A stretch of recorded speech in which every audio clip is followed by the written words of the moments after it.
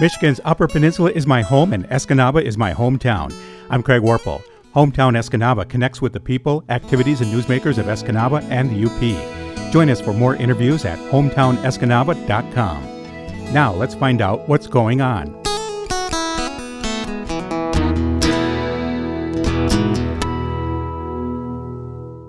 Laura Wickman is Chief Assistant Prosecutor in Delta County. Thank you so much for joining us. I appreciate it. Thanks for having me. The victim unit is something we've talked about before, but you are in need of people to work it. So let's start off with, what do they do? So our victim unit is a really critical part of our office. They're usually our frontline person and the face that most of the people see in the office, especially outside the courtroom. Their jobs and their roles are critical to making sure that the victims that unfortunately find themselves in the midst of a criminal case feel supported, understand what's going on, what's going to come next. And it's just an absolute critical part in our office. We've had just a fantastic group of people, and that's allowed us to expand and create and assist with the creation of the Child Advocacy Center. They've grown so big at this point that they're kind of branching off on their own a little bit outside of our office and our umbrella, which means we have some openings and some need for some really fantastic people who want to work in the criminal justice system, want to help people, and really be that, front lines person that can help these people through what's a very, very difficult time. Are they more social worker type people? They're not attorneys. They're not attorneys. Nope, they're not attorneys. Some have social worker backgrounds. Some have just a criminal justice background. The job roles that we're looking to fill right now only require a 2-year degree. So anything that shows some semblance of connection. I think somebody in our office right now has just a general criminal justice 2-year degree, but this is what her niche was, what she really, really enjoyed doing. It's working with those people, making sure that they understand what's going on. And it can be a super rewarding role. I have kind of a limited picture of what they do because they do so much outside of the court system, but obviously when somebody's going to have to come in and testify, I have to come in and kind of talk them through what I expect, what I'm going to ask them, and what the rules are associated with testifying. And to see them interact with the victims and what are just usually awful circumstances and things people don't want to talk about in front of one person, let alone a room full of people.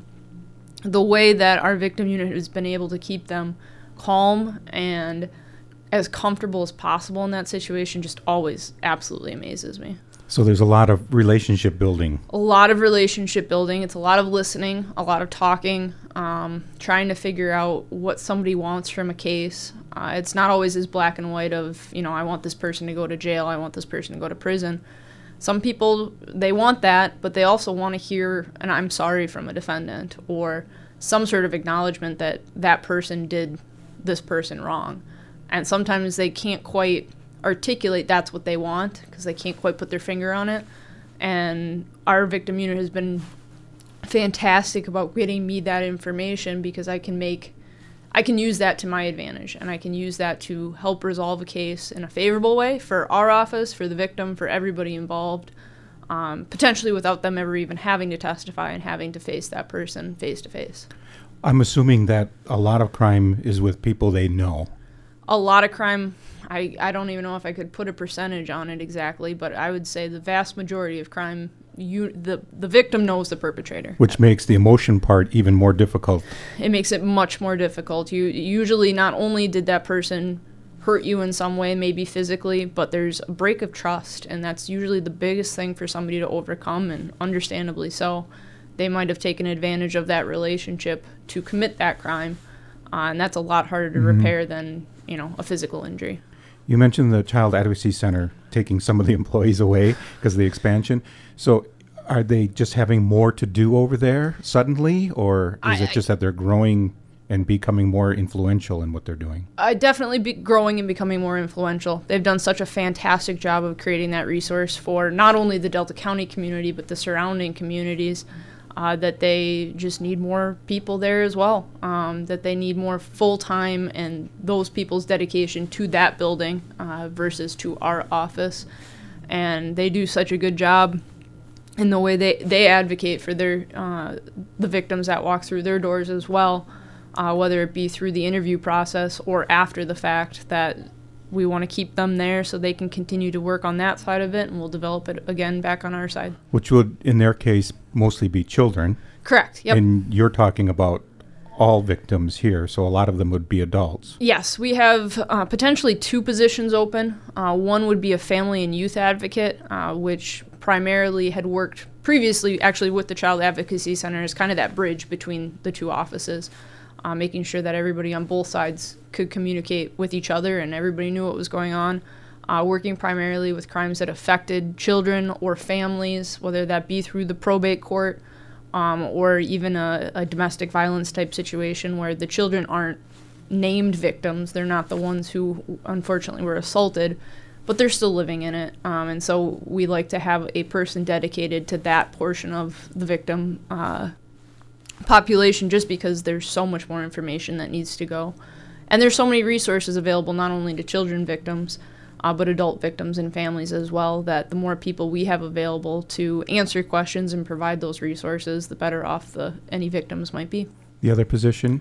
The other position is more of an overall position that would help run not only the grants, these are all grant-funded positions, that they would help run the grants and oversee those, but as well as having that daily victim contact, usually at the misdemeanor level, but having that contact on a daily basis. One of the primary roles is for any of the victim advocates is within 72 hours of the crime being committed, our office wants to reach out to that victim to let them know we're there, that the victim unit can provide all these resources, they can answer any questions, and you can imagine that can be quite a few cases to try to do within a 72 hours. At what point then do you as prosecutor become involved with them?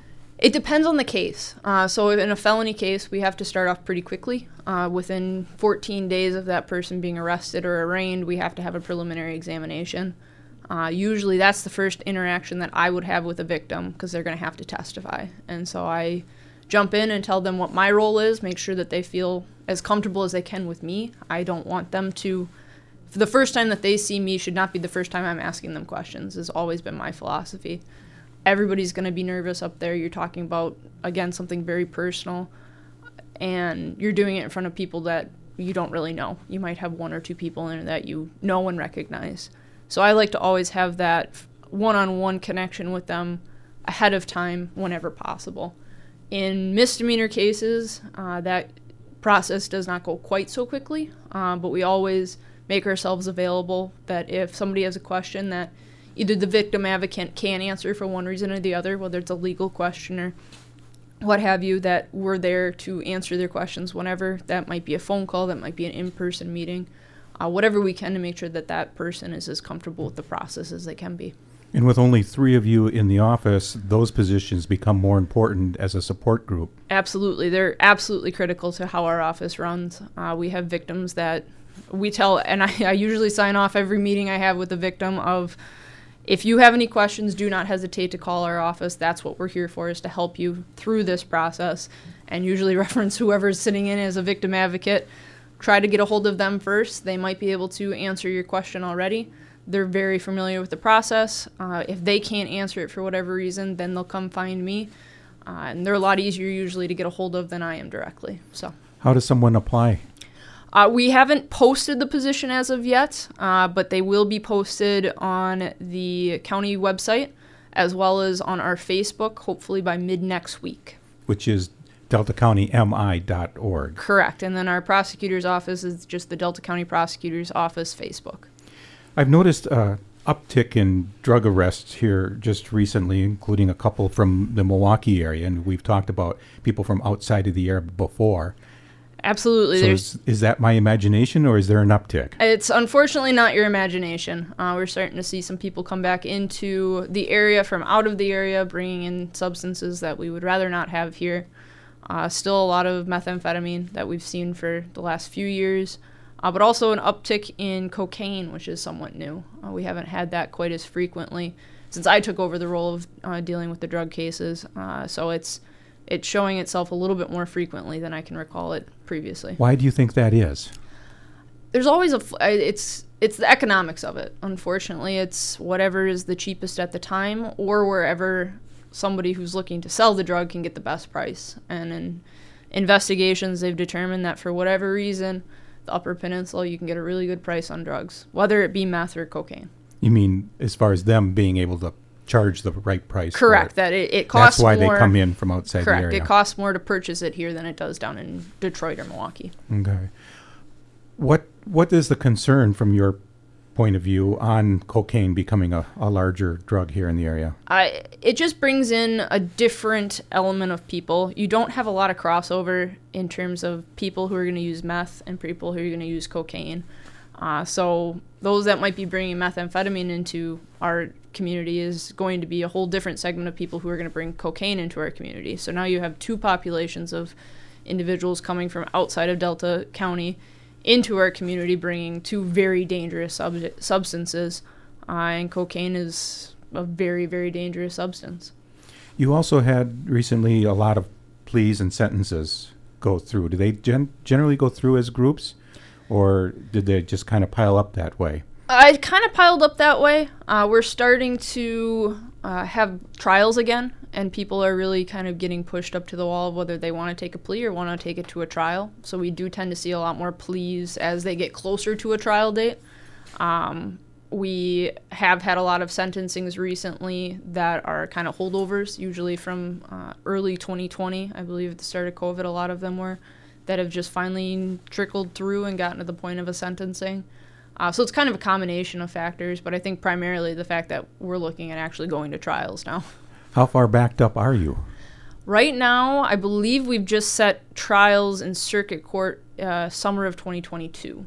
So we're starting to catch up, but it's still a long road ahead of us. What do you mean by just starting to? You mean new ones? New trials Okay. Being set for summer of 2022. So ones like, we always have circuit court days on Mondays.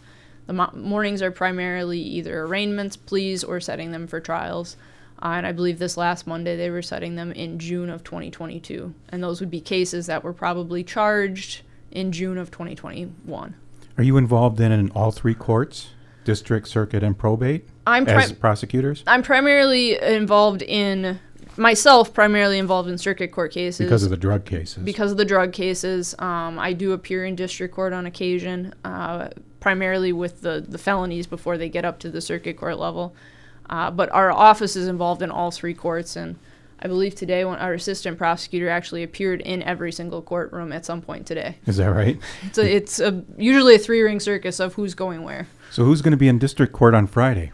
Who's going to be in district court on Friday? I believe that's going to be Assistant Prosecutor Hayes. Oh, Mr. darn, Hayes. because I don't know him. I got picked as jury duty. Oh, how exciting. Is it? Well, This is my fourth time I've actually been called over the years. One was a federal court. Okay. One was district, and then two circuits. So I've never been chosen, of course. Okay. Because of my position with media. Yep. That it tend to get bounced. But I have to leave the station early because of it and everything else.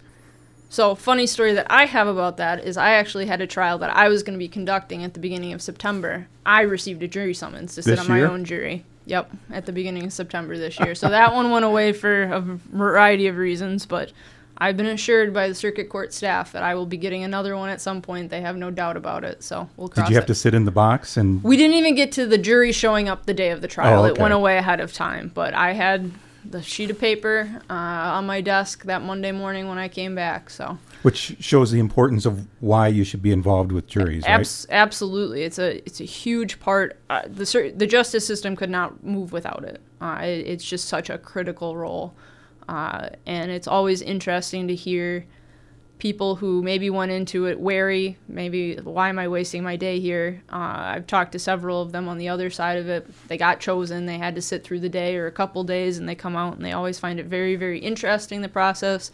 The most common one I hear is it's not like you see on TV, but they always seem to enjoy it and at least gain a little bit more understanding of how that process works with the criminal justice system. When you choose a juror, is it always the same, or is it different from case to case on the reasons you might choose someone? It's pretty similar in each case. I always tend to just go with what feels right, and some people will get up there and you can tell they don't want to be there. And I understand that, and I don't necessarily want somebody who doesn't want to be there because I want them paying attention. I want them understanding what I'm trying to present, and I want them to take the defendant and the role of proof beyond a reasonable doubt very seriously. It's a high bar for a reason. So I always look for those types of things. I usually have an officer with me as well, usually because they know a lot more people. They have a lot more people interaction to see if they're getting a different read, because they also look for different things just because of their role as a police officer. They have to look for things when they're out on the road.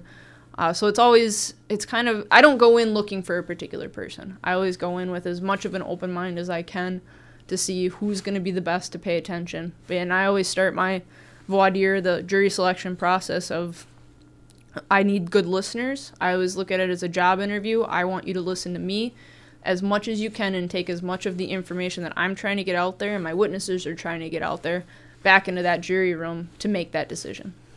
Well, I'll let you know how it turns out, okay? Absolutely. If you don't find out before me.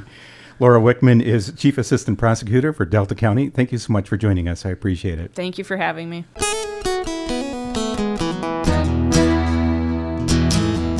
Thank you for listening. A special thanks to our sponsor, SwedishPimple.com. Check out all of the fishing lures made right here in the Upper Peninsula at SwedishPimple.com. You can continue to follow us at HometownEscanaba.com. We connect with the people, activities, and newsmakers from Escanaba and Michigan's Upper Peninsula.